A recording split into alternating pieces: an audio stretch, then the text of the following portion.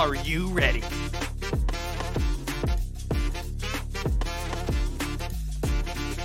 It's time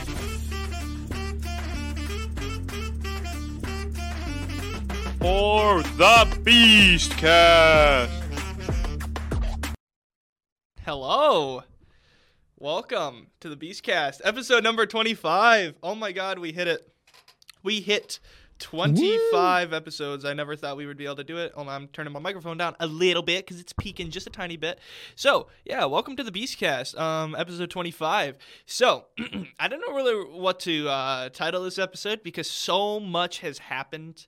Officially happened, and just things that have happened in our lives and stuff like that. If you hear a difference in my microphone, or you hear a little chair squeaking or anything like that, it's because I am currently in the Kilt studio, which is our radio studio that we have here at the college that I currently go to, which is also the sponsor of our podcast. And so I'm using the studio not only because I wanted to try it out and try the microphone and try all that cool stuff, but also because my roommate is having a Hanchu moment. He's sleeping in today because it's, you know what, it's Saturday and, it's midterms for us, so he deserves it.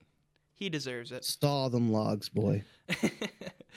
He deserves it. Anywho, so, oops, what the heck was that? No, I don't want that. Okay, I don't know what the heck that was about. Okay, anywho, so we have a lot to talk about, so much in so little time, and this isn't necessarily meaning that we can't discuss all of it over an hour and 45-minute podcast. However, I'm just meaning in such a little amount of time has so much happened. So, the first big thing that happened over the course of the week while we were here was something to do. First off, it was a beautiful morning today. Raven, how was the morning up in Minnesota there? It was beautiful, nice and cool. Yes. Beautiful, clear sunset. Sunrise. It was a beautiful morning here. It was just nice and cool. It was like, and this is apparently how it is down in Arkansas. It's about October, November. It's always around like this high 50s, low 60s, just beautiful. Sun's always shining. Feels like 65, 66. It's just perfect, man. It's just great weather. It's like the weather that you would want year round, Dude, I love 60-degree weather. Wish it would stay forever. I know. Dude, San Francisco, man. It's the only place pretty much you can get 60-degree weather all year. Yeah, I'm not going there. Yeah, until your car gets broken into. Dude, it's the car.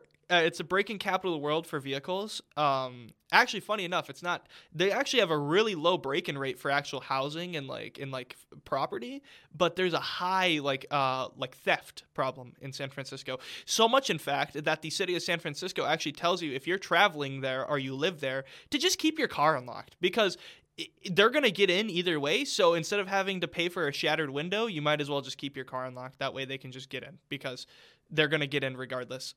Some people even leave their trunks and stuff open and like their hoods open so people can just see there's nothing in it so they don't like break into their car and then have to, pay for the damage, It's kind of crazy. Not to mention the hills, man. Oof, yeah. The big up and down hills. I really don't. That's why the cars also just break down. LA has that too. Have you ever seen that video of that car meetup in LA and they the Tesla flies down the freaking hill all the way down? Yeah, I saw that. And then they're like, I was just sitting in my house and all of a sudden I hear and he's like, I looked and all of a sudden I see a freaking Tesla sparking down the road. Blew off all of its tires and stuff. Like, geez, man. That's what they mean by solar powered. I'm Marty McFly Williams, and what am I about to do? I'm about to bomb this Master Hill. Oh, I miss Vine, dude. I miss Vine so badly. Me too. I miss Vine. Elon didn't bring it back. He lied to us. What a loser. Speaking of Elon, this is just an ongoing story, so we're not going to discuss it much, but Elon is in some controversy about supposedly some bodies being found at one of his old residencies. This is still an ongoing story, so we're not going to cover it as much as we will anything, but I just figured it would be interesting to talk about since we just brought up Mr. Musk. So just know that there is a chance that Mr. Musk is possibly like a horrible person. I mean, we already kind of knew he was a bad person, but even worse than he was before. Bro, have you seen his mom? No, I actually have not. I looking at her and the stuff she's done, dude, I wouldn't be surprised if the dude was raised a cannibal. Like, holy hell. Oh, Cannibal Lecter, dude.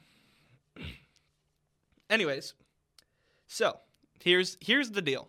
Something big happened over the week, and it involves Minnesota. So I know this doesn't pertain to Raven that much, but I think this is something that should be talked about just because of how big of a news it is for us being Minnesotans. The Minnesota Twins swept the Toronto Blue Jays in the wild card round of the postseason of the Major League Baseball. Now, to everybody who doesn't listen to sports or know about sports like Raven and other people, you may be saying, well, what the fuck is that? You know, like what even is that? Yeah, so the wild card round is the first round of the playoffs of baseball. After the regular season, you know, there's the playoffs, and then there's, you know, oh my God, the World Series, you know, that. Anyways, oh, I forgot to silence my phone.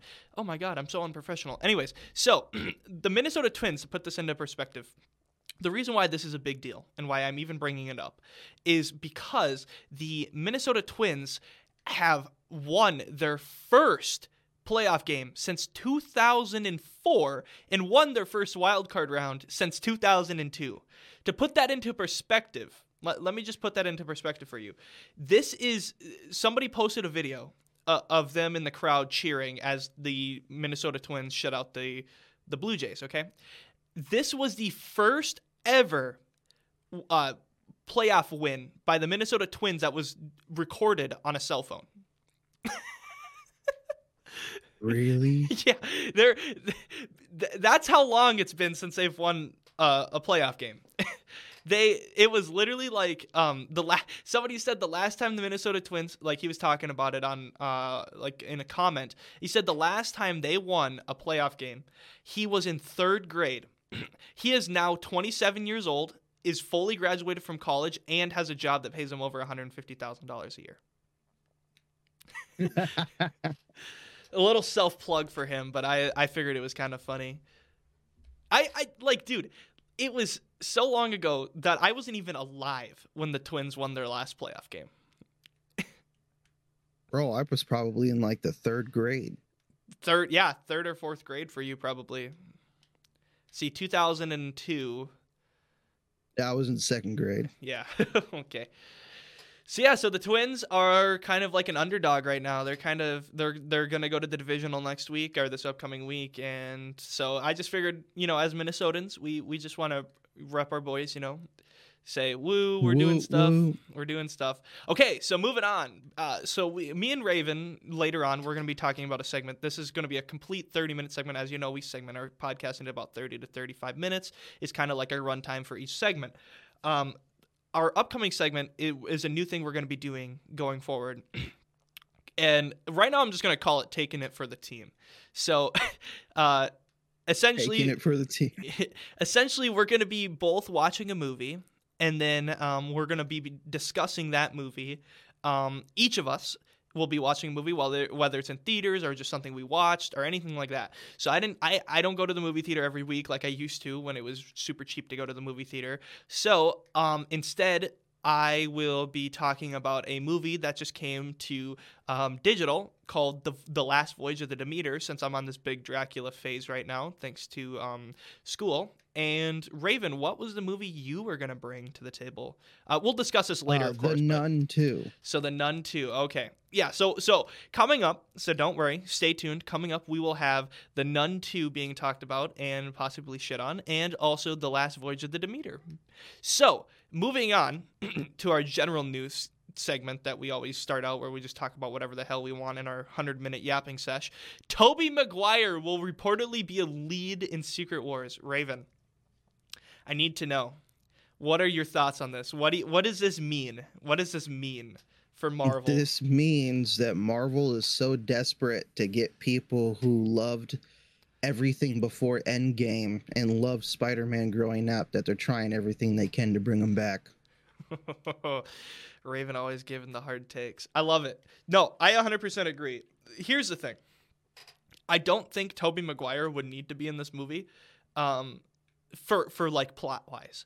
I mean, what plot-wise would make it so he would be in this movie other than, like, as a lead? I mean, like, it's one thing if he's cameoing in the movie, you know? Like the Flash scene, you know, where we saw Nicolas Cage, you know, in the alternate universe, like something like that. That's different than being a lead in the movie. A lead means he's a main character. He's going to be a main character probably with Tom Holland and probably Andrew Garfield, that means. So I'm curious, like, plot-wise, how would you even do this? Like, why would you even do this? I mean, narratively. Like, what narrative could you make, you know?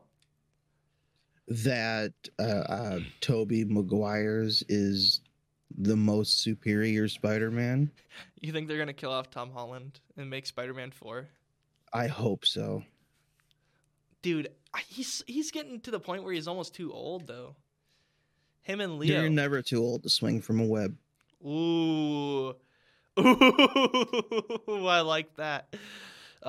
Did you know that him and Leonardo DiCaprio were friends, like, growing up, like, all throughout, like, their early, like, when they first got to Hollywood, they were kind of, like, growing up together, like, young actors. No, I didn't know that. Yeah, and that's actually how he even got the role in The Great Gatsby, was because of Leo. That answers the question that I've had, because after Spider-Man, all of a sudden there he is in The Great Gatsby, and I'm like, oh, what? Such a weird change. Just seeing him in this high-class suit, 1930s. That movie's actually surprisingly very accurate to the novel, which is kind of strange. Because I know, it's strange to get that. Because most times it's really hard, just in general, to get an accurate, like, accuracy to the novel just because of time constraint. I mean, even if you take a story that's 150 pages long, like, let's say Dante's Inferno, which is a poem, by the way. You take Dante's Inferno, or you take any of the Divine Comedy, which are about 130, 150 pages long, you still can't make a full movie out of that, like, accurate, like, detail for detail. It would have to be like a 6-hour-long movie. And The Great Gatsby, I think, is like, what? Great Gatsby's got to be like almost 300 pages. It's been a while since I read that.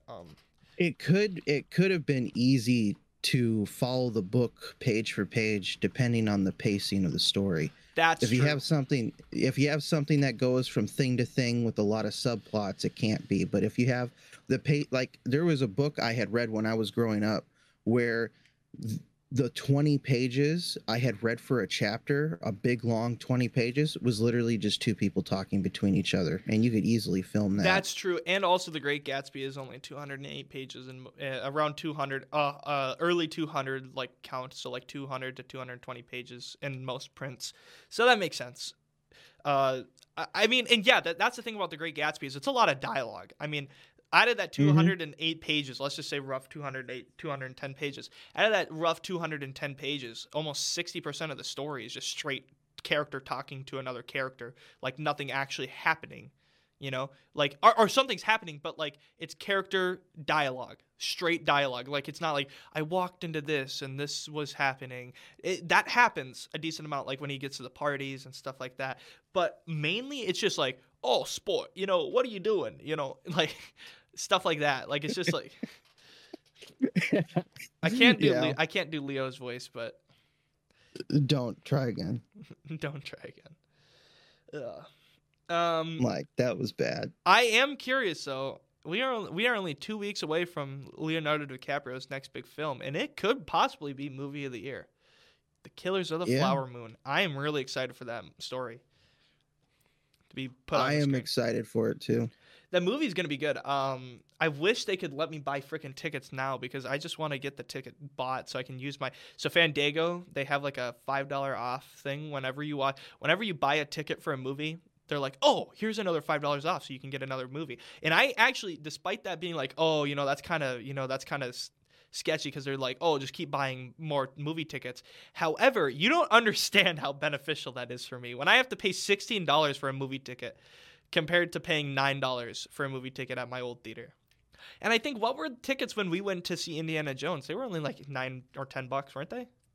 No, when me and you went to go see it, our theater only charged us 5. Oh yeah, dude, it was cheap. Yeah, that theater's kind of sketch, dude. I'm gonna be honest. That theater's really sketch. Like just like popcorn. Oh, what do I owe you? $6. Like you don't got a cash register or like a. Nope, there's no taxes or anything. It's a Yeah, no straight tax. five, It's six just bucks. it's just a straight 6. I was like, what? What the fuck? Cash only, no cards. Yeah, cash only. I was actually surprised I could even buy movie tickets online because I was like, "What? What?" And then they You're were gonna just, come in and you're gonna experience this theater. You're gonna experience it with cash, boy.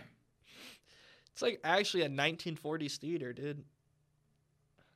Dude, honestly, if I could, okay, let's say hypothetically, I could only travel back in time for like 2 days. All I would need is 48 hours. I wouldn't even go back to see if, Jesus was real. I wouldn't go back to see if the Big Bang was real because, well, I'd die. If that's true, I'd be in just space, just, just fucking, my brain blows up. But, I wouldn't try to see any of that, okay? I would go back to the 1960s and I would experience a 1960s movie theater. Like early 1960s before Vietnam.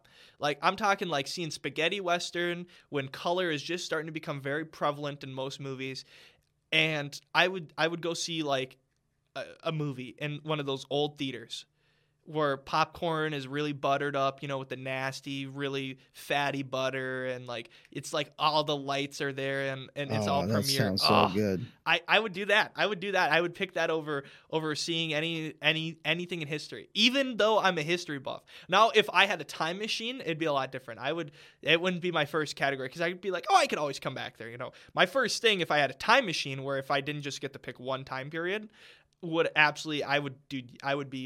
wouldn't even go to the future. That's the thing. I'm one of those people that the future is best to not be messed with, because if you go to the future, you're ruining the past. So you can do the same thing backwards. With if you go to the past, you're ruining the future. But in a way, you kind of don't, because technically, the way time works, the butterfly effect supposedly exists, but it just kind of technically just timelines.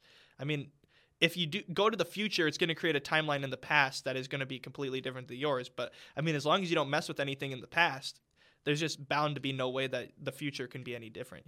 Like if nobody knows you're in the past, it can't be any different.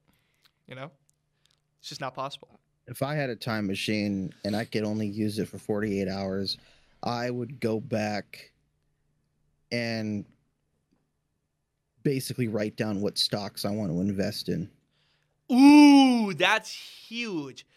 Oh, dude, yeah. Go back to like 1986, and invest like a shit ton of money into Microsoft or Apple. Actually, Microsoft would be too late at that point, because that would Mac OS #1, or not Mac OS, sorry, Macintosh. Wait, no, what? Apple was 85, right? God dang it, I can't remember. Yeah, Apple was 85. Microsoft didn't come till later. Yeah, that's right. So, I'd invest. Because here's what I would do, because it would be a little sketchy. What I would do is I'd hire a lawyer, basically just give him the full story on what's going on. Literally, I'm a time traveler, and I would use his help to get a brokerage account that would be already investing in these companies the moment they pop up, and then at a certain time would transfer it over to me when I'm born in 1994, and when I grow up, he comes to me and tells me that I have this account, and I cash it all out and live a rich life.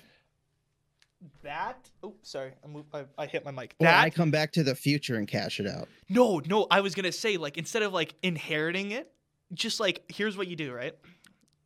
You go back in time and you set it up a bank account under your name, okay? So under your name, because think about it.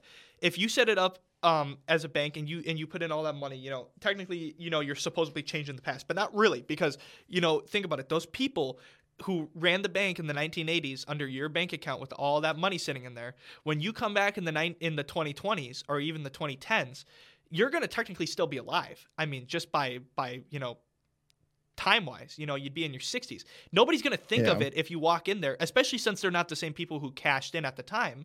You know, you're just gonna be like, oh, that was my dad. You know, if they ask you any questions at all. But mostly, you should just be able to take that money just straight out. I mean, as long as you know the account number. I was using the lawyer thing so that when it comes to a certain time, it's like, hey, the bank account would be already put into my actual me, so that when I come back from the past, I just go to the bank and cash it out as a trust account.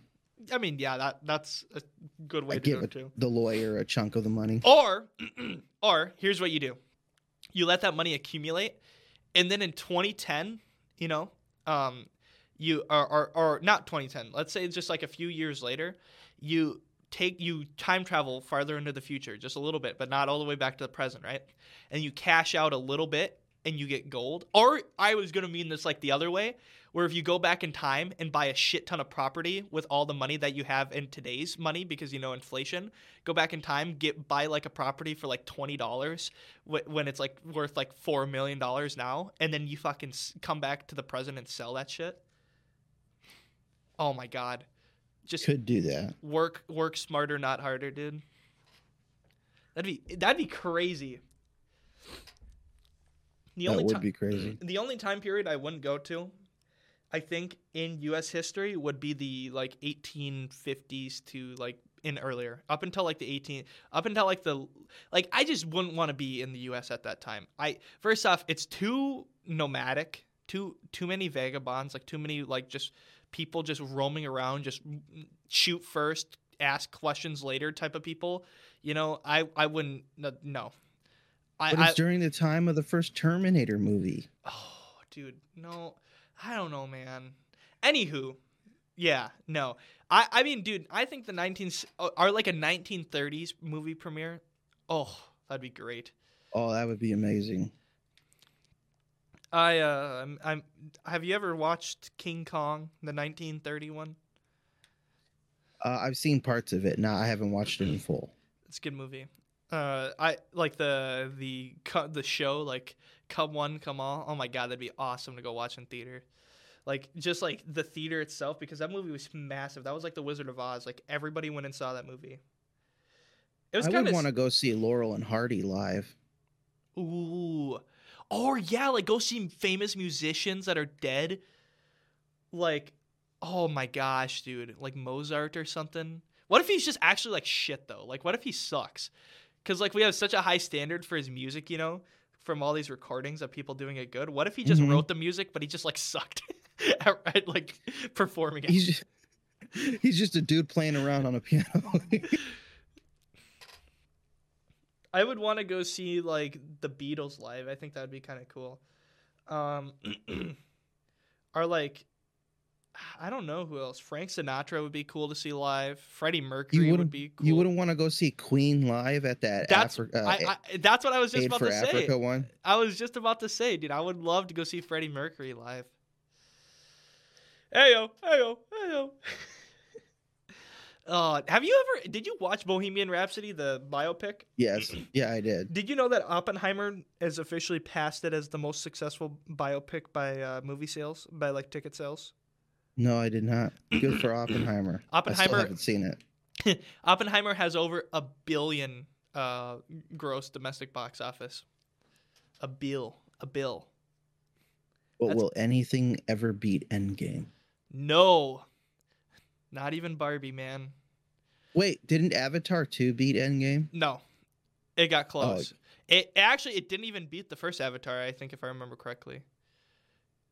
I think it was like right around the first Avatar. Let's check. See, that's what Marvel is trying to strive for again with Secret Wars. Oh, you know what? Maybe it did. It did get 2.3 billion, and then Avatar 1 box office was.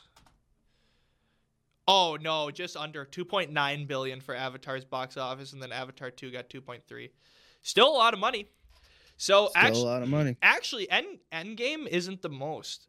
Endgame's 2.79 and Avatar's 2.9, so Avatar's still above it.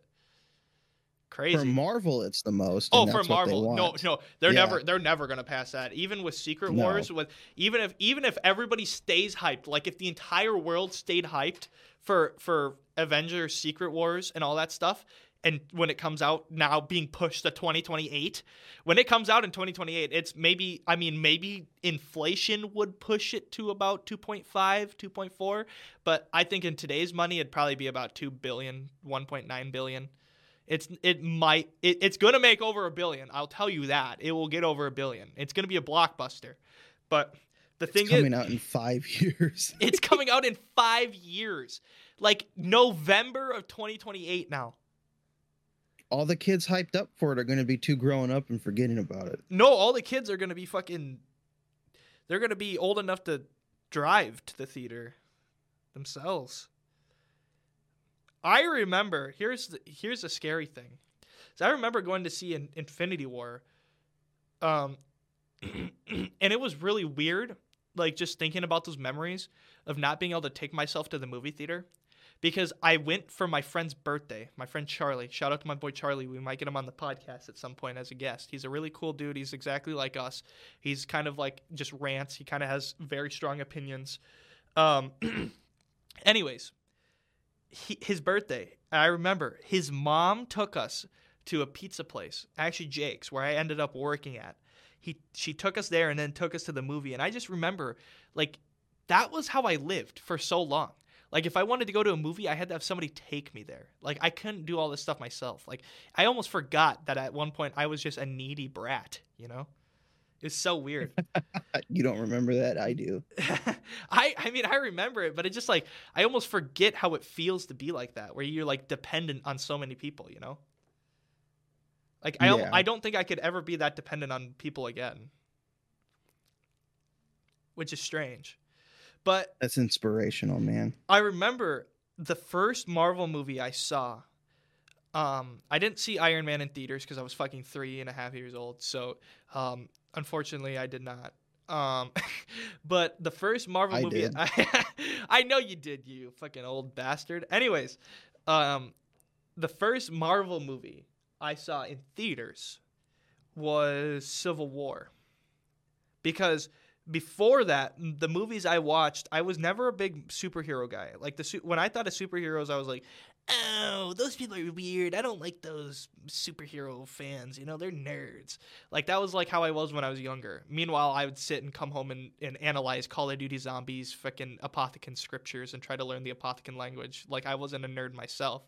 But anyways, so nerd. I know, literally. Like, I was worse than them. So the first superhero movie I remember watching in theaters was The Dark Knight Rises.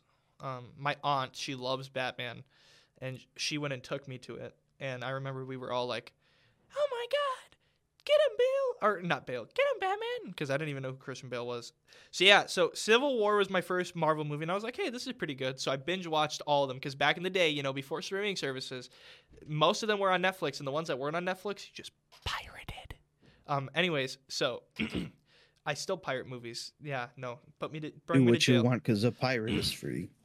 You wouldn't download a car, would you? I would, actually. Dude, me too. Shout out to my boys. Shout out to my boys putting cars on the internet. Anyways, so then I binge watched all of them, and shout out to Netflix back in the day for being amazing and actually having movies. It's crazy how the world has come to. So I watched most of them. I was like, hey, you know what? This Marvel stuff's pretty cool. And I got kind of into it a little bit. And then I watched all the movies pretty much in theaters. And then when I finally got into my movie buff phase in like 2017, 2018, that was when Infinity War came out, and it was nice. It was a good movie. Infinity War was the best out of all the Marvel movies. The only thing that Endgame did better than it was just the big fight scene. I literally had to watch that movie like 3 times just for that fight scene, and each time I had goosebumps. I liked Infinity War because of how many people in the theater were actually crying. Ooh. And then the news reports that I had came home to like a day later, where you had a woman who went to the hospital because she fainted. You had a freaking kid that got kicked out of the theater because he was crying too much.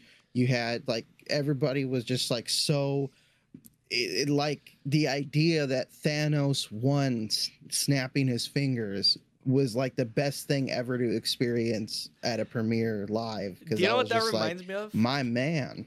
Do you know what that reminds me of? So I still am a big Star Wars nerd, but one of the best one of the movie premieres, like the I went and stayed up and went to a Thursday night movie premiere. Back in the day when they had Thursday night movie premieres, when you would be the first person to see them, they still have them every once in a while. I went and watched the Spider-Man 3, the one with Tobey Maguire and Andrew Garfield, all that. Anyways, so Thursday night, 2015. You want to guess what movie I went and saw the premiere of in 2015? Star Wars, The Force Awakens. And it was something. That movie made people cry. Because everybody thought the movies were going to be good. Exactly.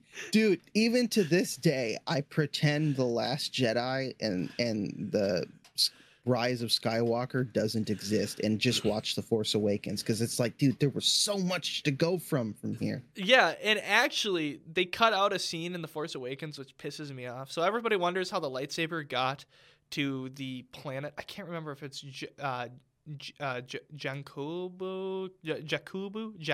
No, it's not Jakku. Jakku's the other planet. It's anything. It's whatever that dust planet is that Rey's on to start. Everybody wonders how that lightsaber got there. And there's actually a cut scene from the movie where it shows the lightsaber actually being on the Death Star, and it actually and it blew up and it was traveling in space for the longest time, and it finally it finally got sucked into the orbit and kind of asteroided itself because it had so much force power, force energy. Anyways, I wish they would have kept that in. Anyways, I remember, so essentially, to everybody who's never seen The Force Awakens, which if you haven't, that's crazy. To everybody who hasn't seen The Force Awakens, essentially it's just Star Wars Episode 4, A New Hope, just reskinned. It's essentially the same plot, same movie, except the ending of the movie, instead of having a fight scene it has a lot of parallels. So it does a lot of opposites of what the other movies did. So the final fight scene is the exact opposite of the final fight scene of Episode 3, which was the last Star Wars film we got, where instead of them fighting on a fire planet, they're fighting on the polar opposite. They're fighting on a cold, snowy planet. Just stuff like that. It's essentially just a reskin with gender swap and a little differences in characters. And it was a good movie, for just the sole reason that it's a bad movie now, but had it set up something that could have been good. And if it would have set up something that would have been good, it would have been a good movie. But it just goes nowhere, so that just automatically makes it a bad movie. Yeah, that's what sucks. The only thing one thing is like Rey having bad cinematography and stuff. You could argue that for that movie is the only movie you can argue her having bad cinematography, because she doesn't know how to do anything yet. She's not a Jedi. Her beating Kylo Ren is crazy though. I still don't understand how they just let that happen. I personally think they should have kind of done Infinity War style, where she kind of loses but kind of wins. It's maybe at most a draw, where it's, yeah. And that could have gave her fuel, to be like, I'm going to be better than this. I'm going to go reach out to Luke Skywalker. So maybe like Kylo, because Kylo's not a Sith, remember? He's not. So maybe he beats her, and she's like down on the ground. She's maybe not bleeding, or maybe cuts off her arm, maybe Luke Skywalker style or something. Or not arm, but like hand, and then all of a sudden Kylo pisses her off, and he's like, I won't kill you, just whatever, and then walks away, is almost the bigger person. And Rey just gets so furious and so mad that she's like, I need to stop this guy, because so she goes and finds Luke. That would have been a way better plot than, I beat Kylo Ren, who was trained as a Jedi and is actually pretty strong, but I can just beat him because I'm him. I'm her, sorry.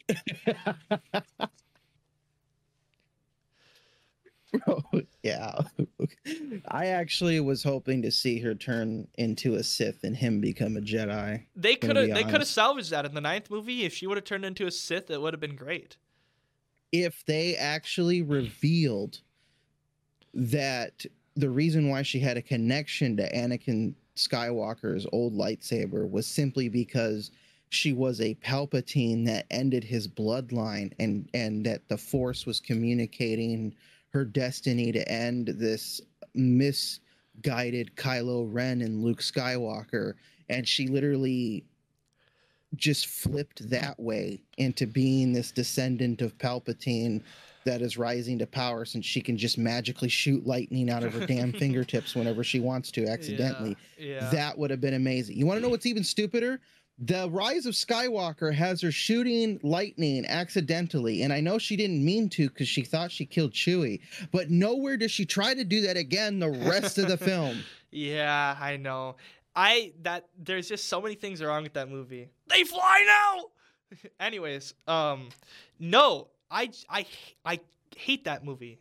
And I also, the one thing I absolutely hate about that movie is her stupid Sith self. The vision she sees with the weird double lightsaber thing that's very, by the way, redundant because it doesn't make any difference if you have two lightsabers on the same side of the blade. Anyways, no, I hate that. I hate that so much. I need to stop saying anyways. It's too much of a connecting word. Also, another thing is that movie is so stupid. The only thing I like about that entire movie, though, is that she doesn't just become a Jedi and she's done with the Jedi, with the ways of the Jedi. She's like, nope, I'm not going to be a Jedi. I like that nomadic Jedi style. Nomadic Force users is such a cool concept that we don't get to see in Star Wars pretty much. The only nomadic Jedi we've ever seen in Star Wars is Ahsoka. And that's what the Ahsoka show talks about. And that's why the Ahsoka show is beautiful. Which, by the way, has a finale, so we're going to cut right back into that when we come back. Woohoo! Welcome back to the Beastcast, episode 25. We left off with talking about Star Wars, of course, because, you know, we just talk about the same shit over and over and over, but we love it and you love it, so we don't care. Anyways, we were just talking, I was just going to mention to Raven that there's one thing about the entire Ahsoka show. So for everybody who doesn't know, the Ahsoka show, Disney Plus show, actually would be one of the only reasons to get Disney Plus, I think, is for Star Wars, just because you have, think about it, as a Star Wars fan, and maybe this is just me talking, but $7.99 a month for all you can eat Star Wars movies and Star Wars content, including the Clone Wars, including Rebels, including The Mandalorian, Obi-Wan show, all that is worth a load. And then also National Geographic. Woo! I love National Geographic. I love just seeing nature. It's nice. By the way, speaking of so much in so little time, this week the National Geographic channel announced that they will no longer have a channel. National Geographic is no longer having a channel on TV anymore. All TV stations will no longer carry National Geographic. But why? It's something to do with like monetary, like something to do with money. Like I think they're bankrupt or something like that. Do you think we're going to have another National Geographic like channel to document National Geographic? As you could see, the National Geographic in the jungle. No, I think so. National Geographic still exists, but due to budget, they're cutting the TV channel because it was costing so much money to keep their.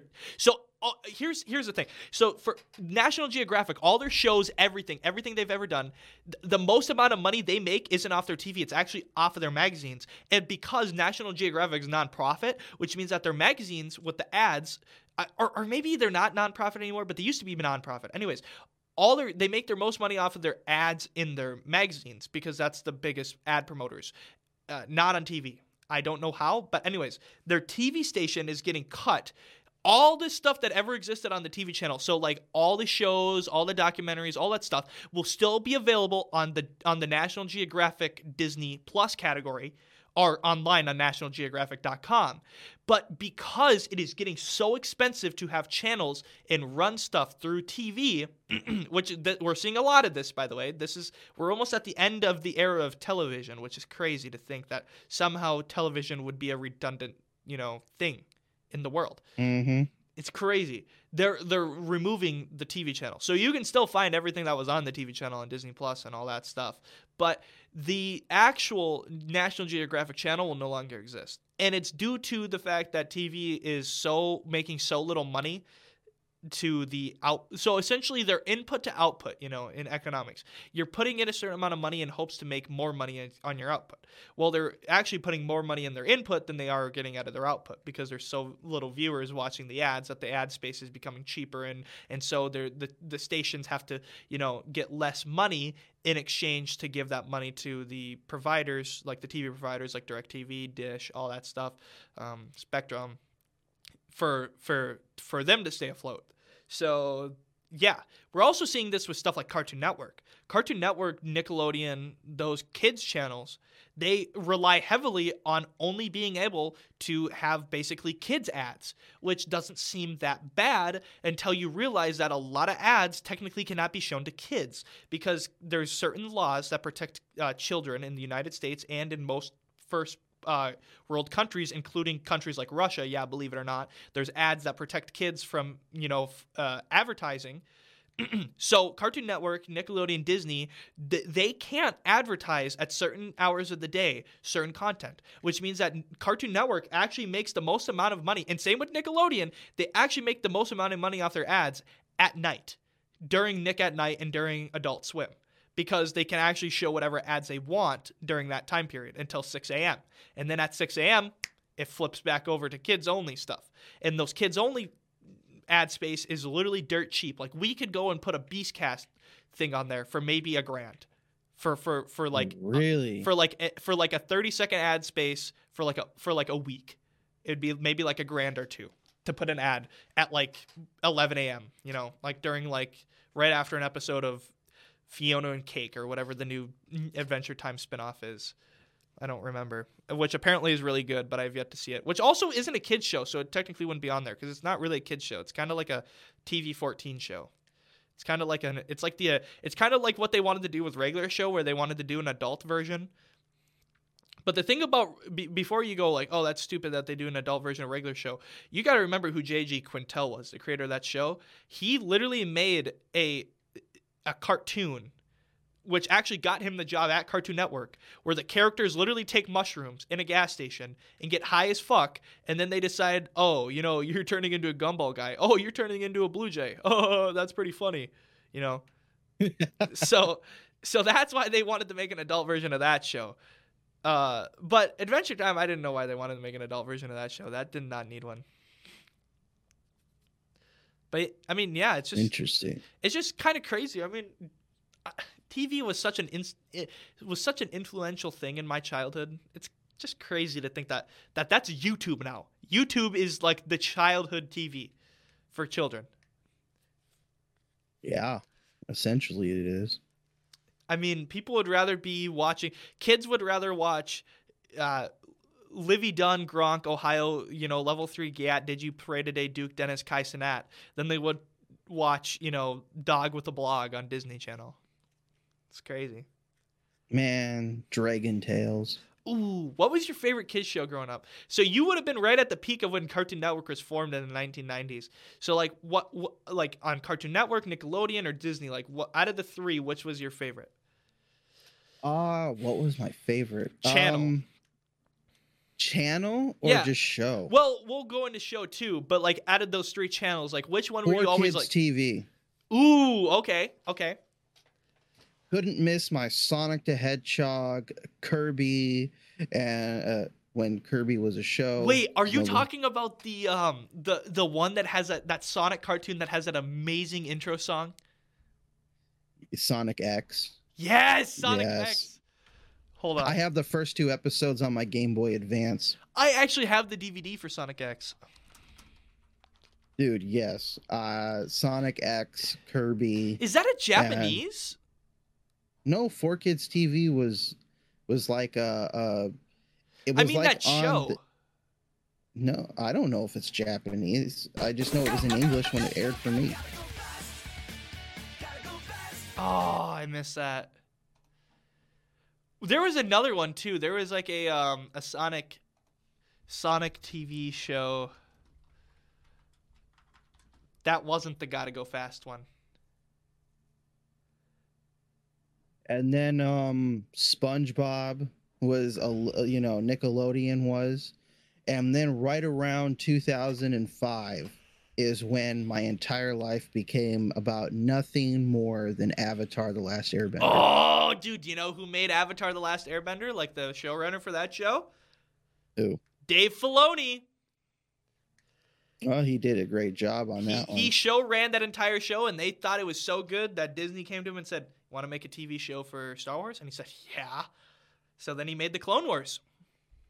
And then the Clone Wars turned into, oh, we actually hate you because we're Disney now. And then all of a sudden they're like, wait, no, we actually love you because actually everybody loves the Clone Wars. So here's what we'll do. You'll make one more season of the Clone Wars that talks about the end of the Clone Wars.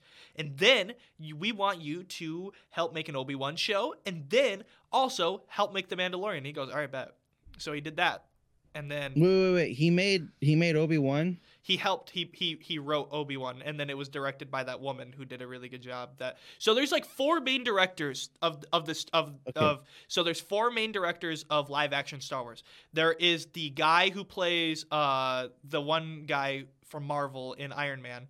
What's his name? Jon Favreau. There's Jon Favreau, Dave Filoni. There's the Asian lady, and then there's that other lady who only directs Mandalorian episodes.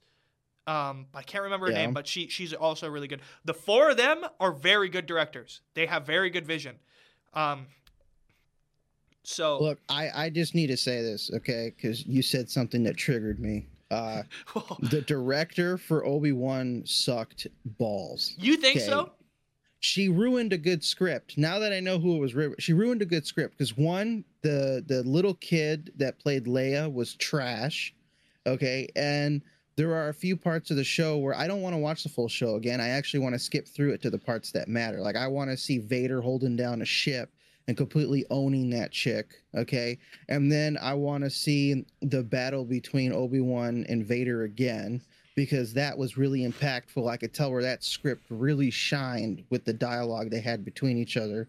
And I liked the first episode when it focused only on Obi-Wan and how depressed or his life is because the Anakin, the dude he trained, grew up with and thought of as a brother, completely turned against him. That whole Mustafar thing kind of, mentally screwed with him. And I liked seeing that a bit where he feels a bit hopeless now that the Empire seems to be completely in control and winning. I liked that entire first episode's feeling until Leia came on. And then I thought I was watching some Disney theme park ride where bad guys purposely run into trees and bonk their heads trying to catch a little girl. See, we can agree to disagree. The only thing I agree with you on any of that is I don't like the Leia casting. I think the casting is good for the girl, but I hate how they wrote her in. I think the cast, she looks like a mini Leia. Like, she looks exactly like if Leia was like, is she a little too young? I think so, because this is like, well, no, actually, you know what time period it works? It's 5 years. So, whatever. Anyways, yeah. And lack of a soundtrack. Ooh, yeah. They kind of, the only song was, there was a remix that they had Samuel Kim do, who he's like a kind of an indie, he's an indie musician, and they had him do a remix of the final Mustafar, Obi-Wan versus Anakin Mustafar battle, which I thought was pretty good. But other than that, no, yeah, I agree. The soundtrack. The only thing I will watch it. The only thing, and I will enjoy it. We can agree to disagree because I think the casting was very good. I think that you got to remember, the director doesn't just point and shoot the camera too. She also does a lot of the other stuff on the side with actually going through the script. She could have totally rewrote that entire script, but I think that the fact that she stayed so close to that, I think is good enough. She did a good enough job as a director. No, you're misunderstanding. The casting is good. The Leia chick, not so much. Yeah. I also, or at least the lines. She also directed some episodes of The Mandalorian, which I thought were good. She directs the very first episode of The Mandalorian, the one where, not the very first, but is it the very first? It's either the first or second episode. She directs the one where Grogu is found and he holds up the like weird bowl thing that was gonna kill Mando. And just just seeing that power and seeing how that was shot was just so beautiful. And she did a good job. Yeah, she did a good job. She knows, I'll say this, she knows what she's doing. She knows how to direct, unlike some Star Wars directors that we had for the movies. Ryan Johnson. Yeah, right. Ryan Johnson. Anyways, so, I mean, it's weird, dude. I feel like that was self-sabotage. Like, we talked about this already like 1,000 times. Yeah. But we had a whole episode about this. But he had to have just been, like, throwing for content. Like, somebody over at, like, Star Trek had to have been like, all right, listen. We want to be known as the superior ones going forward. So we want you to absolutely bomb the living bejesus out of this movie. So that way, that way there's just nothing left they can do. And then he goes, say no more. It's like the Willy Wonka thing, like when the guy he comes up to Charlie and he's like, I want you to get me one of those everlasting gobstoppers. He's like, I'll pay you money if you give me the secret. They wanted the inside scoop. They wanted to overthrow. They wanted to take over Disney. And Disney said, nope. They said, we're just... like how Joss Whedon screwed up Justice League. Dude. Oh, man. Ugh. The Justice League. Joss. Yeah. No, it's kind of funny, though, that Jon Favreau is like one of the good directors of all those shows, because you would think that he would be like, oh, he's the funny guy that plays, the fat guy who runs all of Tony Stark's stuff, but yeah, he's actually just like a really talented director. He did something else too. He directed. Yeah, he did a movie called Chef, and I really liked it. Ooh. It was about him being basically this dad who's married to a really hot chick. That's irrelevant to the story. I just wanted to point it out. It's about him being this dad who has a family, and he really wants to be a chef, but like restaurants apparently don't want.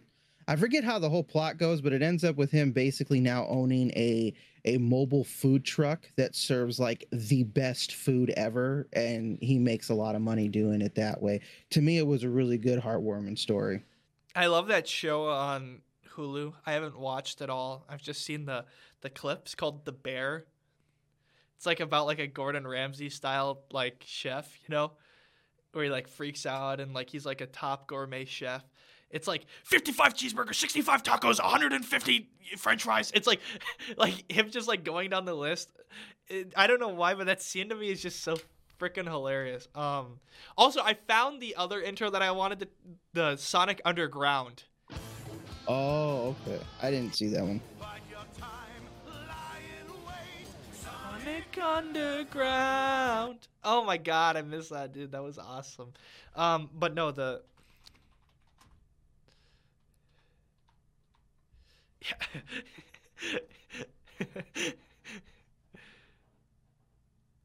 where is it? I can't find it. No. Okay, it's gone. It doesn't exist. 55 cheeseburgers. Have you seen that Pay It Forward sketch is hilarious. The one where he's like,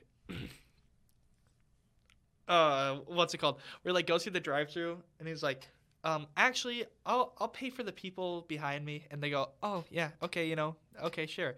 So he pays for the people behind him, which is like $9 or whatever, and then and then he immediately freaking like rolls around to the other side of the McDonald's and orders like 55 fucking cheeseburgers, because he waited until somebody got in front of him and then goes behind them and then orders like 55 cheeseburgers. So then the Pay It Forward, the guy fucking looks behind him and he's like, what the? And he goes, you gotta pay it forward, man.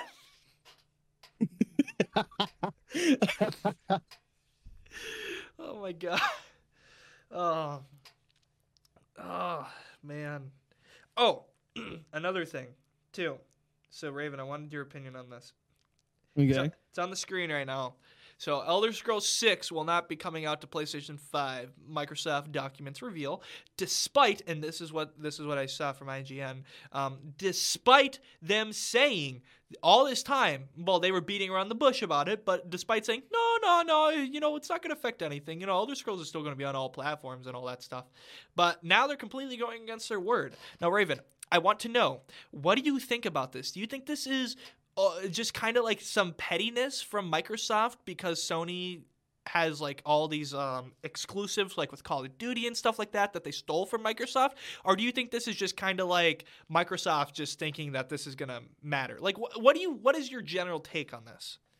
My general take on this is it's kind of the first thing you said, but a little different. It's not from them stealing the Call of Duty exclusivity, because that still comes to all the consoles.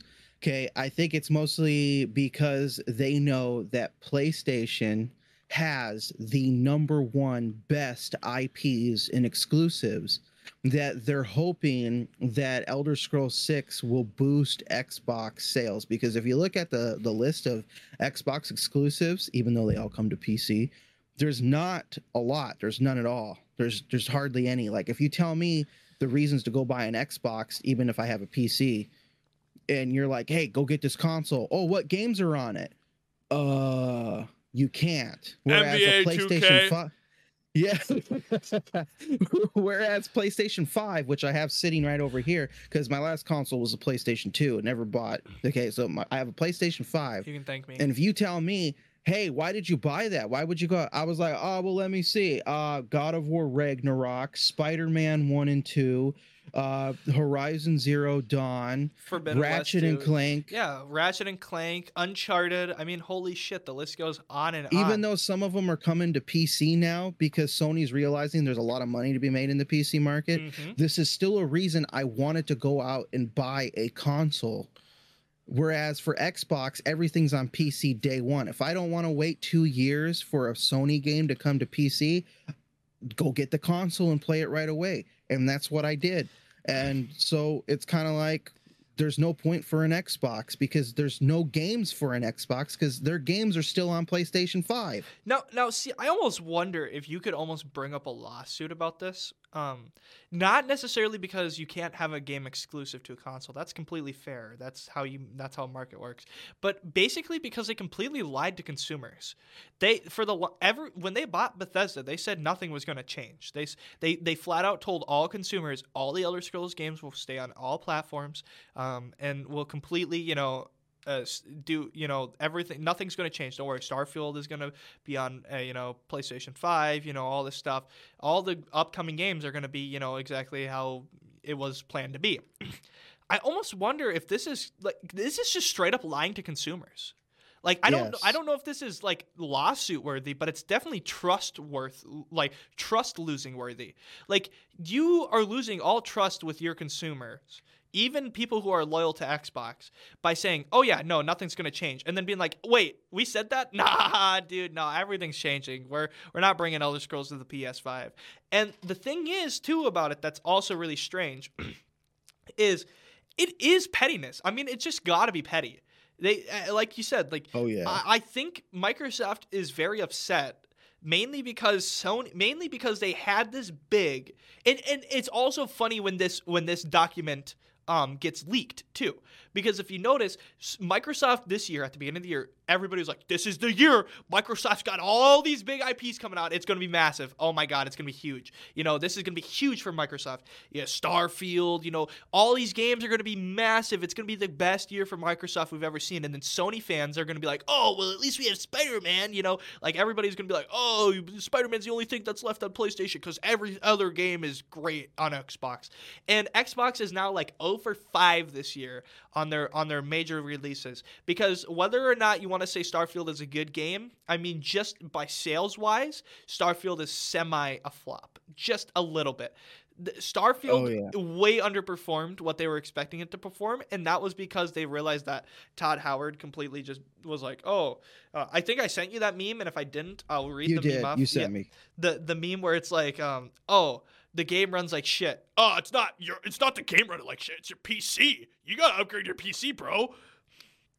Like, it's also running on an old ass engine. It's running on an old Bethesda engine too.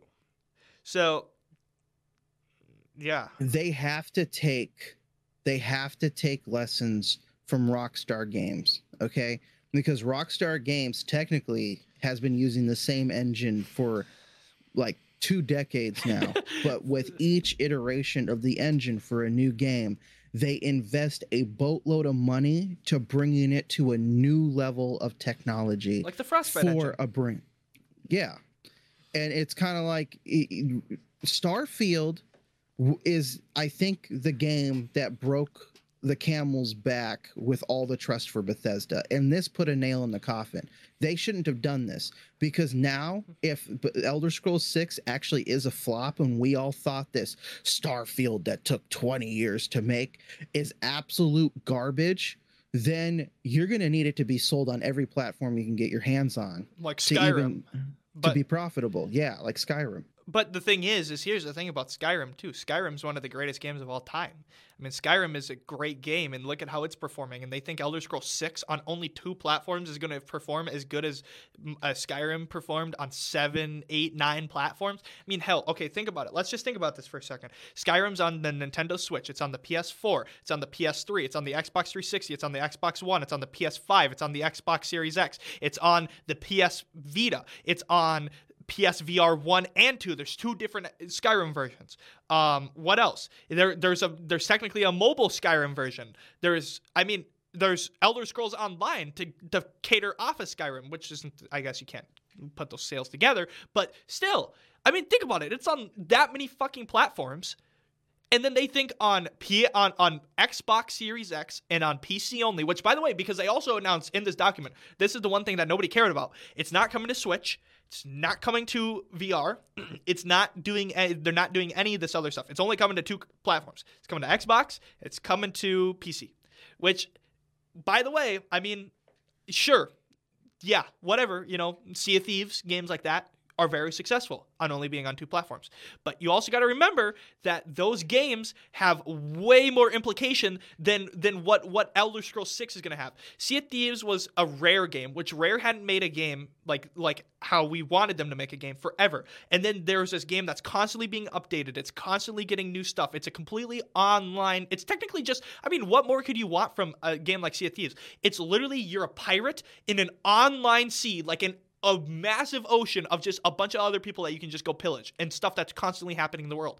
Elder Scrolls 6, if I'm going by what I've heard about it, it's essentially just like Elder Scrolls 5, but newer, better graphics, different story, different realm. I mean, it's not going to have the same implications that a game like Sea of Thieves that's constantly getting new updates, yeah, sure, they can add DLC like they did with Skyrim, but how far is that going to go on 2 different platforms? I mean, 90% of gamers at this point have a PC. Okay, but do you know what 90% of gamers don't want to do is buy a game from an untrustworthy company. Okay, and exactly. If you have had what? Okay, let's just look at what Bethesda has dropped in the past 5 years. Okay, Fallout 76, Starfield. What else has Bethesda posted since that? I mean, I can't think. Maybe Bethesda has published some games, but Bethesda Game Studios has published what? Fallout 76 and Starfield. Fallout 76 was a flop and lost all of its trust. Even if the game is good now, has lost all of its trust with its consumers. Okay. Starfield did the exact same thing. Over 20 years, Starfield was supposedly this massive game that was been in the making forever, and it's completely not what anybody wanted. I mean, it maybe is what some people wanted, but it's completely underperforming, and nobody trusts the company anymore. And now you're going to release a document like this and say, no, this game's going to be great. No, it's the same thing with Activision. Call of Duty, Modern Warfare 2, and Modern Warfare 3 saw their lowest sales, and it wasn't necessarily that Modern Warfare 2 looked like a bad game, because Modern Warfare 2 actually looked like a very decent game for what it's worth. I mean, yeah, it's just a reskin, but every Call of Duty game is a reskin. We know this by now. Okay, so it's even losing its platform, like people that would buy those reskins, like people like me. And so then Activision and Microsoft, which by the way, Microsoft owns Activision now, they looked at this and they go, like what the heck? What's going on? Like, why aren't people buying our games? Oh, wait, it's because nobody trusts Activision, because there was all these sexual assault allegations and half the company's gone now. Oh, okay, yeah, that makes sense. All right, well, we're sorry, I guess, hoping to get more sales, but it's not going to help. It's the same thing. I think Microsoft is trying to salvage things that are not working anymore. And that sucks, because here's the other problem I have with Elder Scrolls 6. Todd Howard was so hyped up about Starfield that if you go back and you look at when they announced Elder Scrolls 6 with that really crappy quick cinematic that you have on the screen there, if you go back to that E3 reveal, okay, and you continue forward, you will see how he is absolutely annoyed with everybody wanting an Elder Scrolls game and nobody giving a crap about Starfield the entire time he's been talking about it. And I'm afraid the only reason why they announced Elder Scrolls 6 is because they wanted to appease us. But now that Starfield has failed, I feel like they're not even going to give a crap about making Elder Scrolls 6 a good game. Yeah, and I mean, it's like the same thing. Okay, so the same similar thing happened, and believe it or not, this is really sad.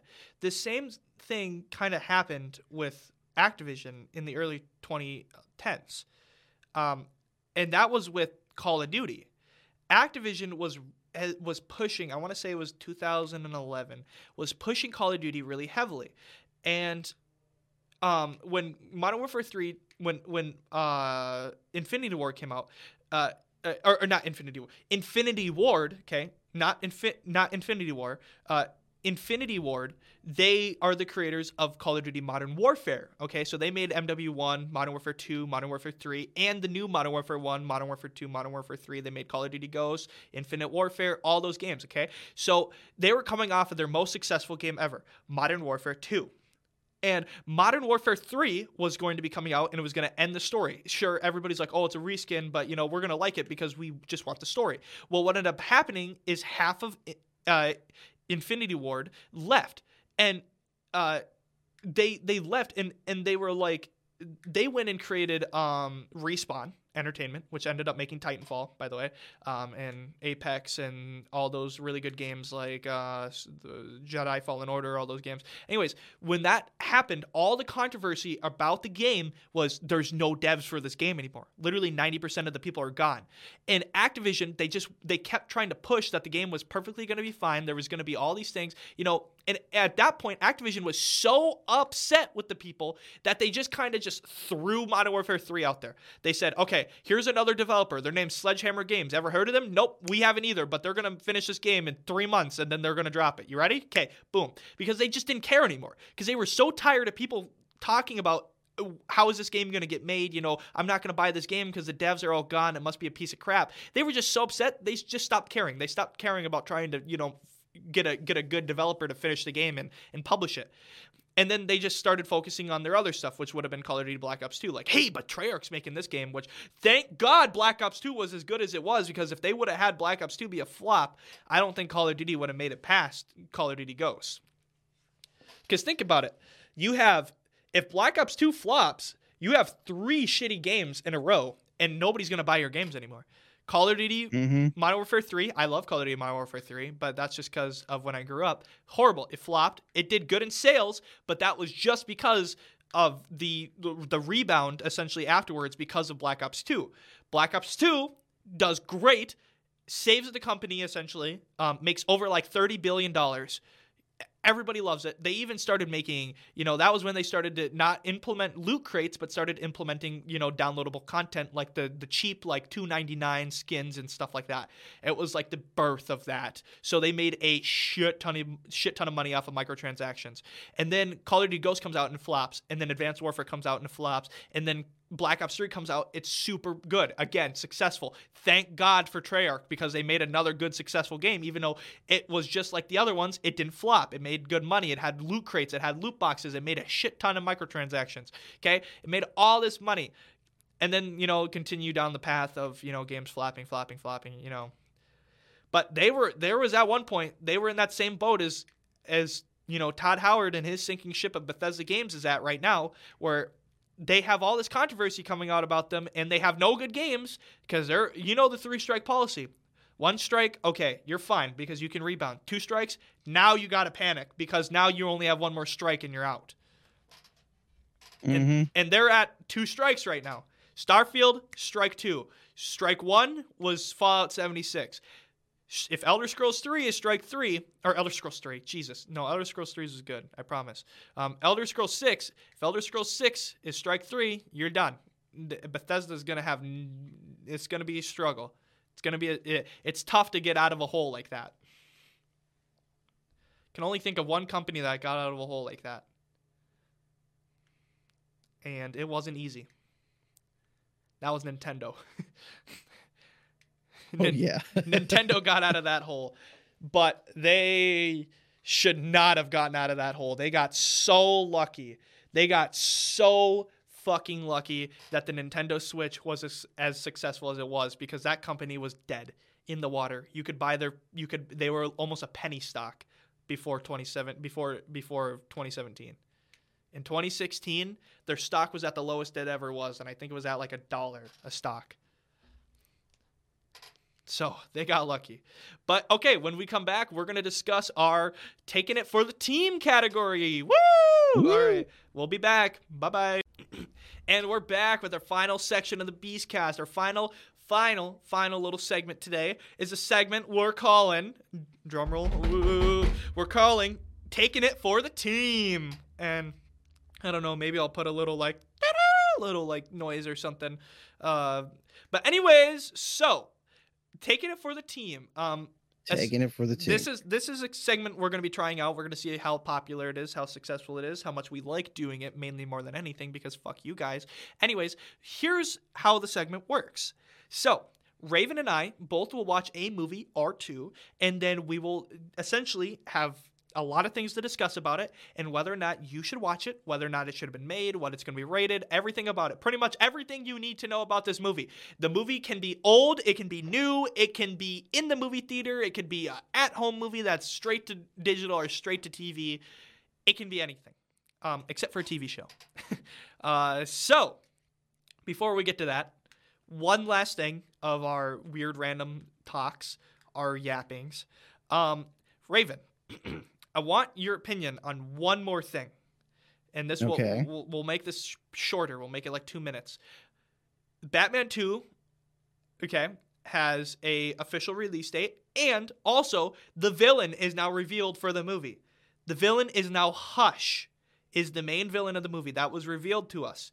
Now, I want your opinion on, do you think it's a good thing that they're making a villain that hasn't been seen on the big screen before as the main villain for this movie, or do you think it's a bad idea and they should continue with going down the path of villains we've already seen before, going off of how Batman 1 worked?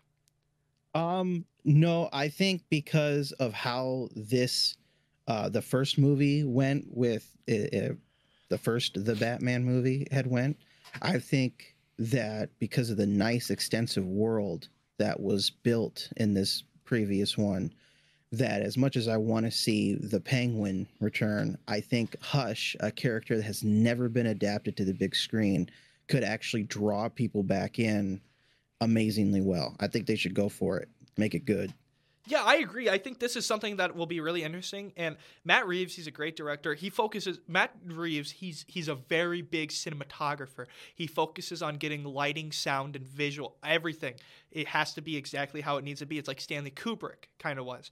And that's kind of how he is. So like the Batman, maybe story-wise, doesn't always come up to, like the 10 out of 10 level, but the visuals push it that extra mile.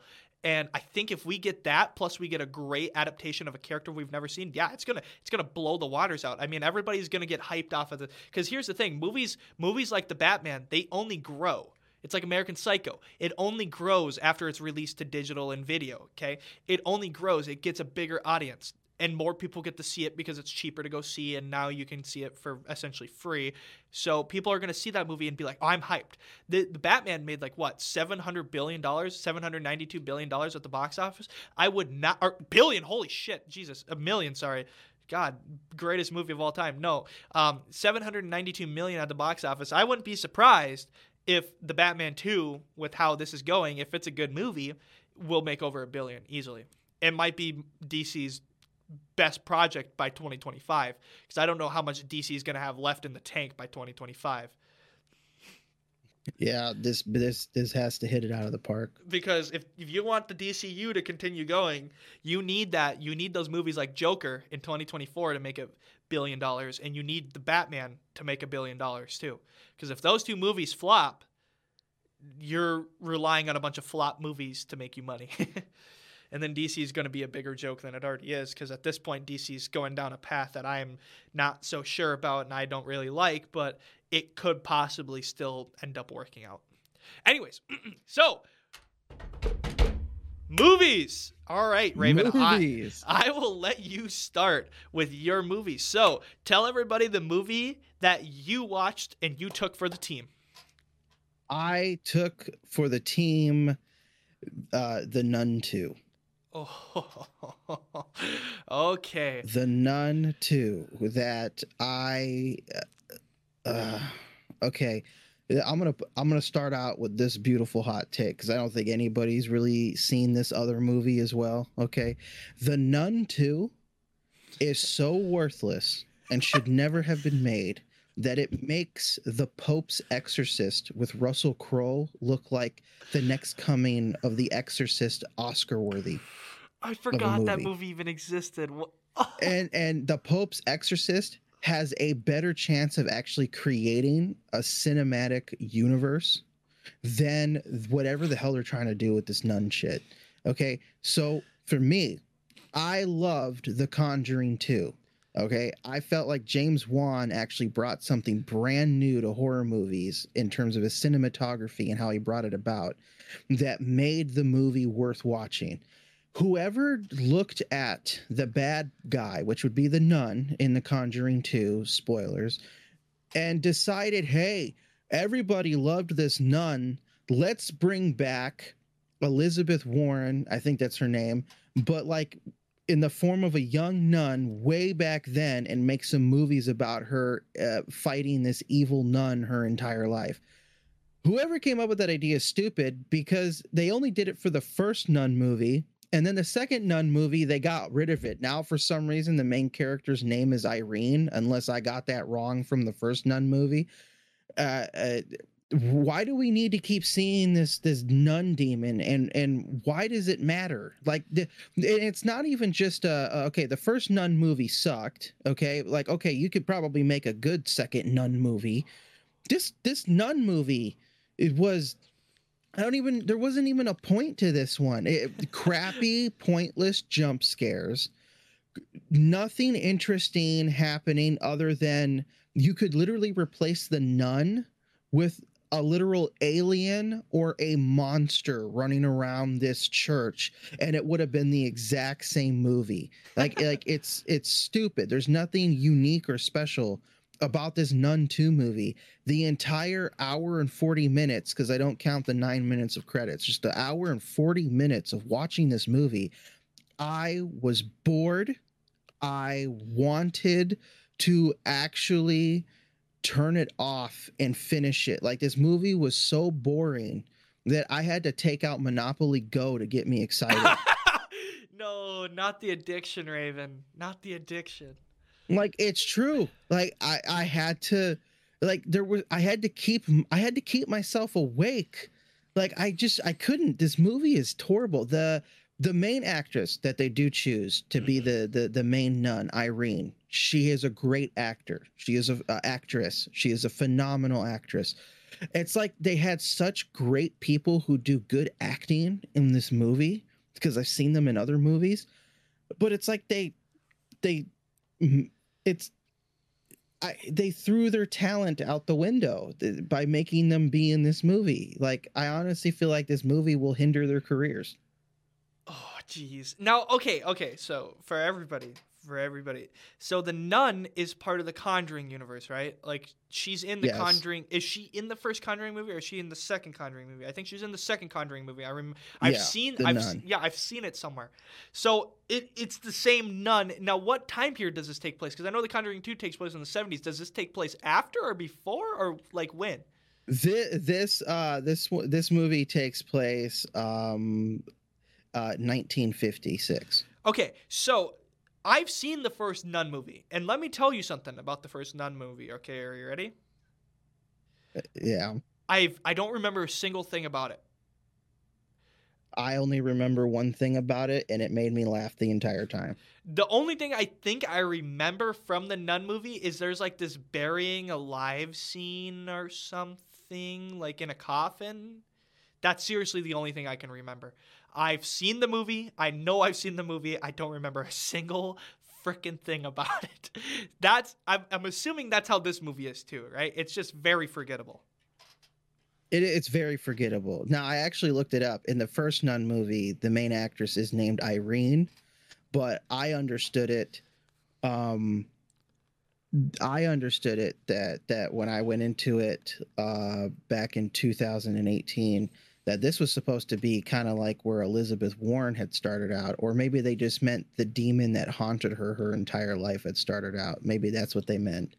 but I didn't get that vibe the first time I watched it. It's like they were trying to say this was like how she started out in the convent before leaving it to fight off spirits in homes, and that's where she had met her husband, who believed her that she could see things. I don't know, maybe I screwed that whole thing up, but still, the movie was none of the, nobody cares about the nun. Nobody cares how it entered Elizabeth Warren's life. Nobody cares at all where it came from. Leave The Conjuring 2 as is and stop trying to add to this world. We don't need freaking Annabelles. We don't need, like, stop it. You can't. The Pope's Exorcist, funny enough, actually has a unique and original story that can be made into a cinematic universe, as funny as it sounds. That movie could redeem itself. These two movies can't. I don't care. And also, I mean, like, people barely cared about Annabelle. I mean, and she was, like, the biggest person from any of those movies. I mean, let alone The Nun. I mean, it's such a cash grab. Okay, so the question I want to ask you is, if you would have saw this in a movie theater, would it have made any difference? Would you have been like, oh, the vibe is just nice with the nice loud sound, and would you have maybe got jump scared a little more in a dark setting, or like what? Like, would that have made any difference at all to your viewing? No. If I had to watch it, if I actually paid money to see this in a theater, I would have got up halfway through and walked out. And I never do that to films. I would have got up and walked out. I'm still so ashamed of myself. I walked out of Blade Runner 2049, and I was naive. Okay, I'm young. I was young. I've only walked out of one movie, and that was the one movie. I probably would have walked out of a movie like that too. I remember seeing The Nun, but I'm not even gonna try to watch this movie at all. And I mean, the sad thing about those like horror movies like that is it's like so, what's the word? It's so unenjoyable to watch almost, because it's like, what's gonna happen, like the plot, like everything pretty much. Like, it's like horror movies like Saw are different because they always throw you a curveball and stuff is always happening that's different, and you don't want to watch it for the horror, you want to watch it for grotesqueness too.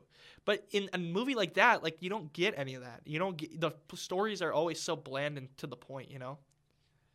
That's why I like The Conjuring 2 though, is because when it reaches the climax of that film, past what seems like cliche hauntings, but I think the hauntings were done cinematically very beautiful. James Wan, to me, did an amazing job. But when it gets to the climax where Lorraine Warren, not Elizabeth Warren, I'm really sorry, I screwed that up. Lorraine Warren had started figuring out who this the nun demon. She couldn't expel the nun demon's name. She couldn't expel the nun demon without knowing the demon's name. And then you get to see that the name of this demon has actually been right in front of our faces in every scene of the movie. We just never noticed it. It's been written all over the walls, picture frames, fridge magnets, the encyclopedias on the shelf. It was literally right there the whole time. And when you know that, you kind of want to rewatch it again to figure out if you actually missed it. What? What are you laughing at? I just realized that you were calling her Elizabeth Warren the whole fucking time. Yeah, like no, shut up, okay? like the fucking the senator from. Oh my God, where is she from? I screwed up the Warrens. Okay, I'm sorry. I didn't mean the stupid senator. I meant Lorraine Warren, Ed and Lorraine Warren. Okay, It literally, when I was explaining The Conjuring 2, the scene played in my head where her husband screams out Lorraine, and I was just like, oh, it's Lorraine, not Elizabeth. My bad. I screwed up. That's a big screw up. I'm really, really, really sorry. No, not that hoe. I meant the one in the movie. Oh gosh. Anyways, so how would you rate this movie on a scale? Well, obviously it screwed up my brain. I would. It's a 4 out of 10. Oof. It is below average. Not even good, beautiful cinematography in it, or the good cast that it did have saved this movie because none of them were put to good use. Below average all across the board, just one dot under average. It's a 4 out of 10. Don't go see this movie. Save yourself the trouble. Go see Saw. Yeah. I mean, dude, if you got a movie in the movie theater right now to go see that's a horror movie for Halloween, go see Saw. If you want something that's bloody, gory, go see a movie like Saw, or like hell, like any movie that's not The Nun, you know? So, you took one for the team. Tell us about it. So, I took one for the team here. And I watched The Last Voyage of the Demeter. Now, I don't know if you've read Dracula, and I don't know how many people in here have read Dracula. I'm hoping if some people from the school are listening to this, they might be in my class, and we just read Dracula, which, by the way, is a fantastic novel. A little rushed at the ending because he kind of wanted to make a sequel, and he never did. But it's like classic horror. Like, it is just classic horror. Bram Stoker, he has a very... The nice thing about Bram Stoker, too, is Bram Stoker, as a writer... He doesn't use a lot of big words even for his time. So he kind of is a very good inspiration for people that if you want to become a writer, you don't have to be a very sophisticated and knowledgeable person because he makes a lot of mistakes in that, and that's still one of the most iconic novels of all time. Anyways, The Voyage of the Demeter, The Last Voyage of the Demeter, not the movie, the actual there's a chapter in the book that's about, so essentially the Demeter is the ship that transported Dracula from Transylvania to London, and they had no idea he was on board until it was too late. So the Last Voyage of the Demeter the movie takes a very different turn than the book. It's very closely based off of the accounts of the book, with the exception of making it more suitable for audiences, as in like having more of a plot than just like, oh, day 1 this happened, oh, day 2 this happened, oh, day 76 this happened. Actually, it didn't take that long. Jesus Christ, it only took 2.5 weeks. The voyage is only 2.5 weeks. So for people who don't know, it's a very redundant trip, but it makes the most sense. So back in the day, you got to remember, back in the 1890s, when this was written, and when the movie takes place, going across the land was not a good idea. Sure, in the long run, if you counted it all out and you just started walking, okay? If you just started walking compared to taking a boat, yeah, you would get to England before you would get, if you took a boat from the bottom of Romania through the Baltic Sea, and then go around through the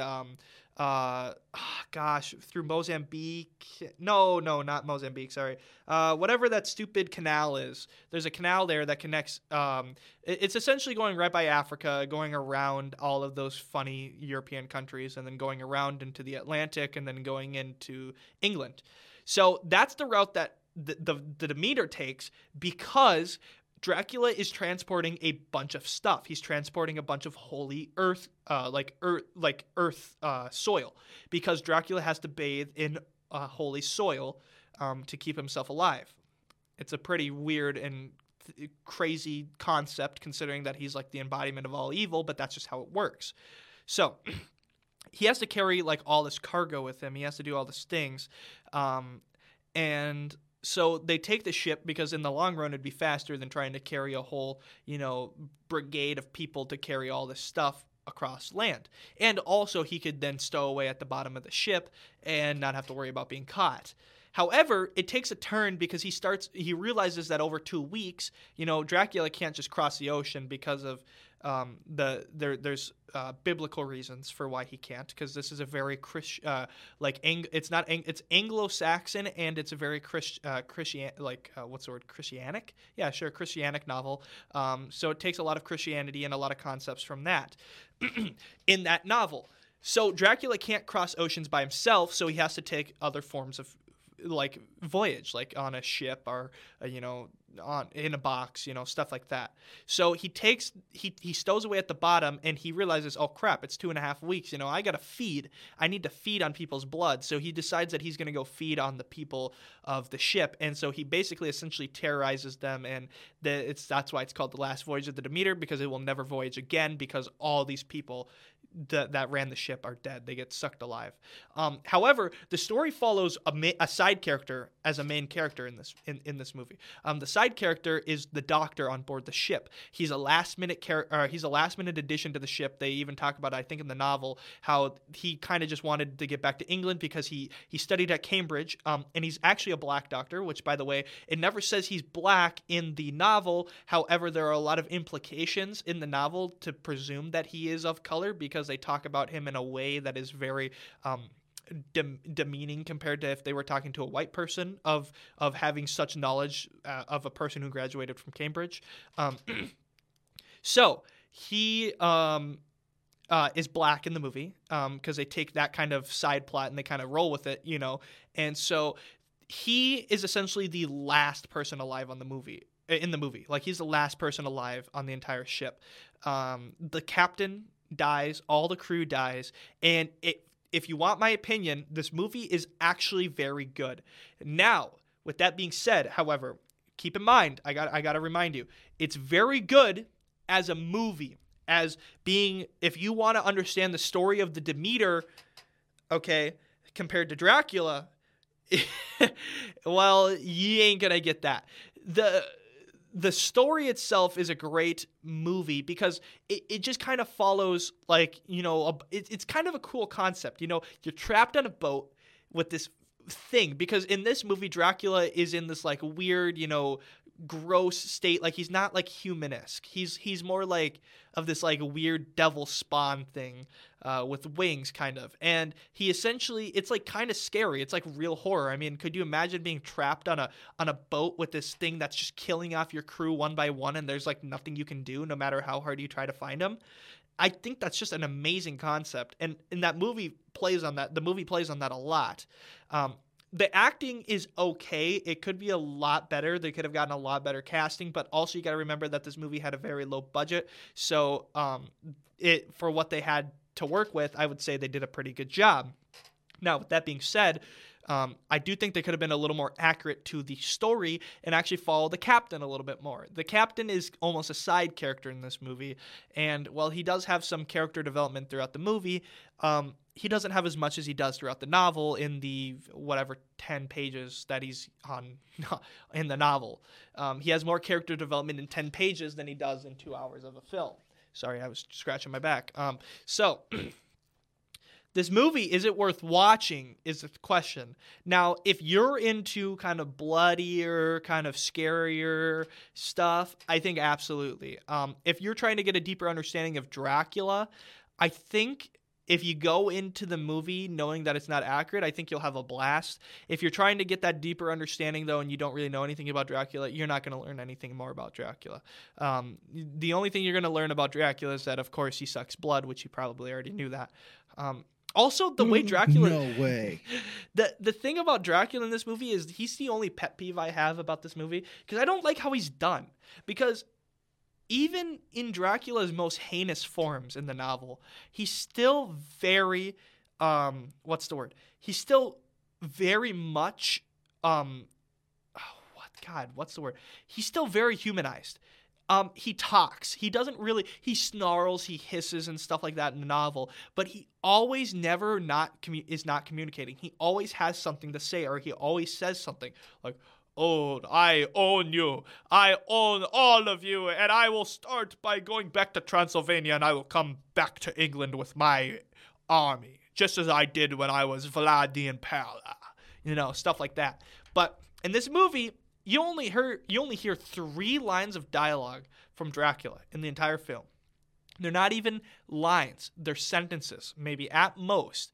Because he goes, there's like a final fight, because the climax happens, and then there's the final fight between the Doctor and the Dracula, and he finally gets Dracula. Dracula has him essentially like by the throat, and he's like about to he like cuts open his throat and he's about to take a bite, and the guy is like squirming. He goes, "I'm not afraid of you." And Dracula in his like weird, like nasty, demonic form with his big teeth and all that, he doesn't even look like a human. Like you wouldn't even tell like it was Dracula. He goes, "You will," like that, like. And he kind of just says says nothing throughout the film, and he has like this really like weird demeanor to him. Here's the thing that I think is at play here, and this is something we kind of see with movies that are coming out nowadays. Is the started out as maybe a different movie and kind of took this inspiration from Dracula. Just like with what's his nuts's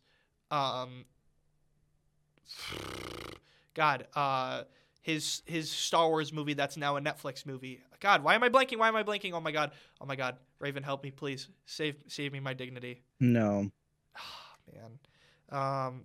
Zack Snyder. There you go. Yes.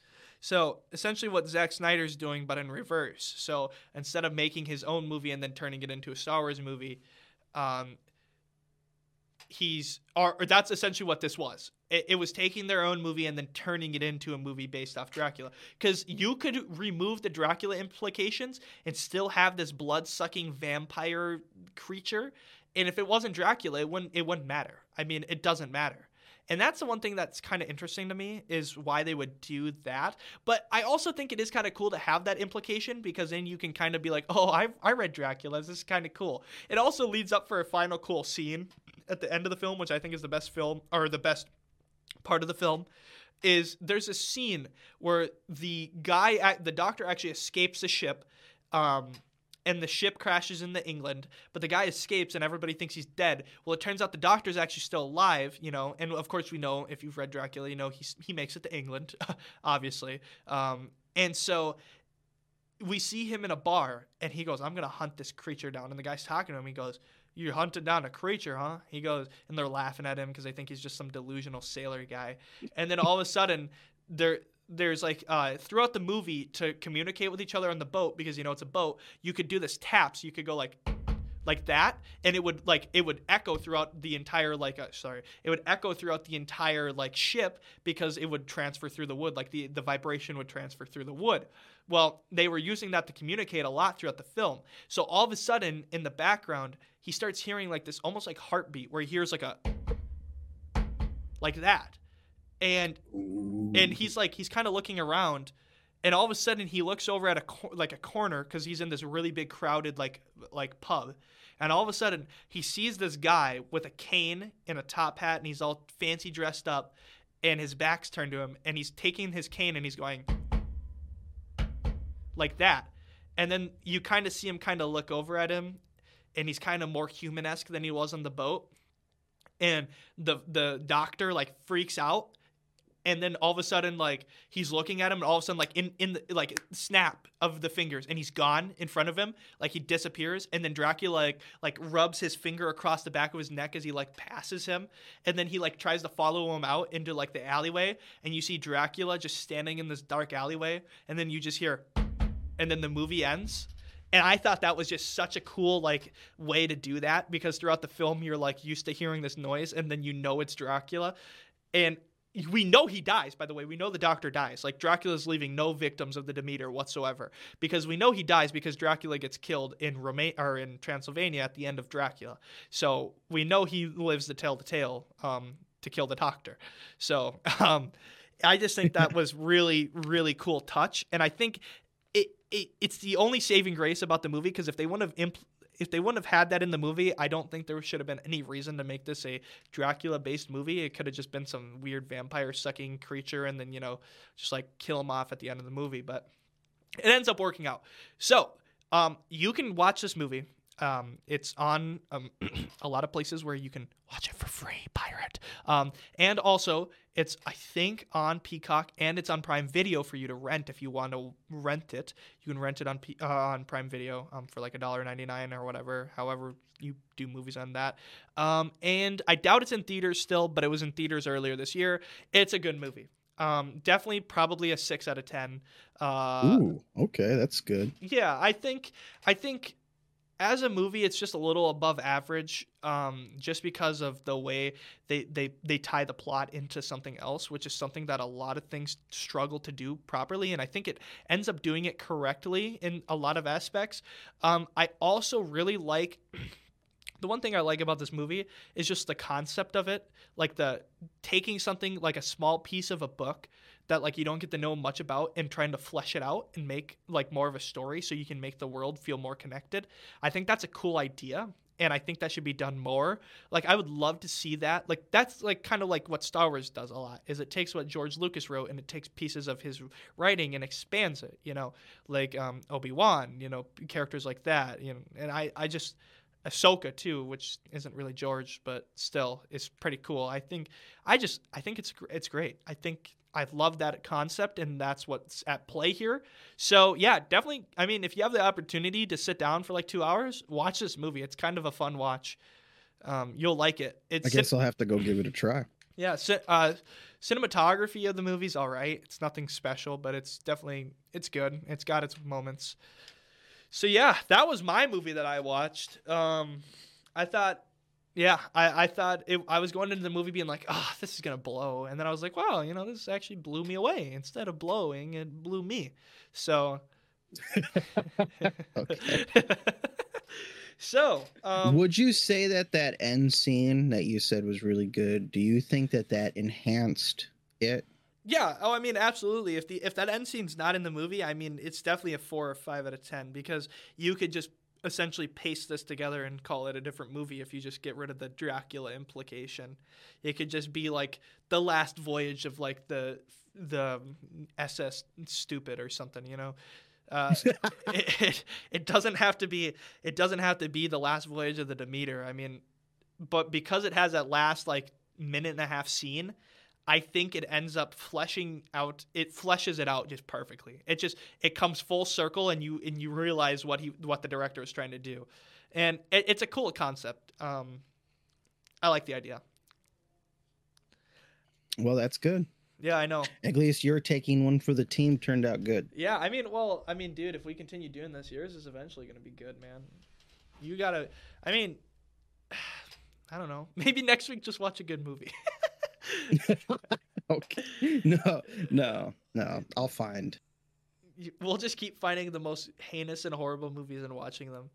I wonder what movie I'm gonna watch next week, because I'm kind of at a loss of a movie I want to watch. I might watch 65. I might take one for the team and watch that Adam Driver movie 65. That just came out. That like released only on streaming services because it was so bad it didn't even get a box office opportunity. I'll take one for the team and watch The Meg 2. Ooh, okay. Yeah, 65. What are people thinking about it? It has a 3.0 star in Google. 54... Oh, you mean 65? I watched that. Okay. But I want to hear your opinion. Okay. It didn't do good in the box office, but I guess it made more money than the budget. Now, have you watched Moonfall? Yes, I have. I love that movie. That's a good movie. I'm going to be honest. I think it gets shit on. More than it needs to? It's just a stupid little film. I love it. I know. It's just a stupid little film.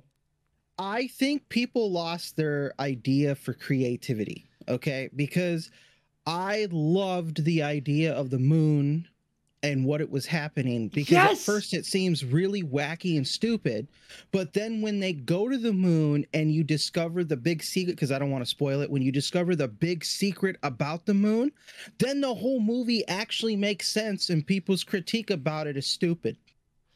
Yes, literally yes. Man, it's such a late 90s, early 2000s movie. I just love it. Like, it reminds me so much of like Armageddon or like Mission to Mars, like the movies. I'm looking at a bunch of movies right now that are similar to this, like these early, like Event Horizon, Apollo 13, Apollo 18, Life. Oh my God, dude. Yeah, there's so many fun movies. Oh my God, Prometheus is on here. Oof.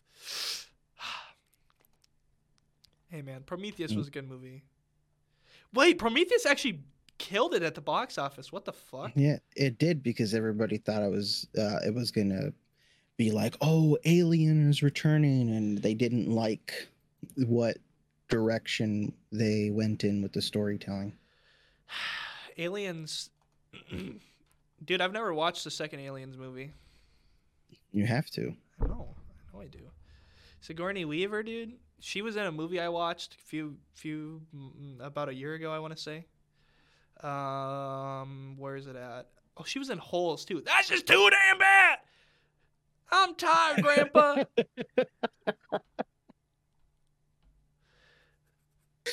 I remember that movie, bro. Thanks for bringing back the nostalgia of hearing that line.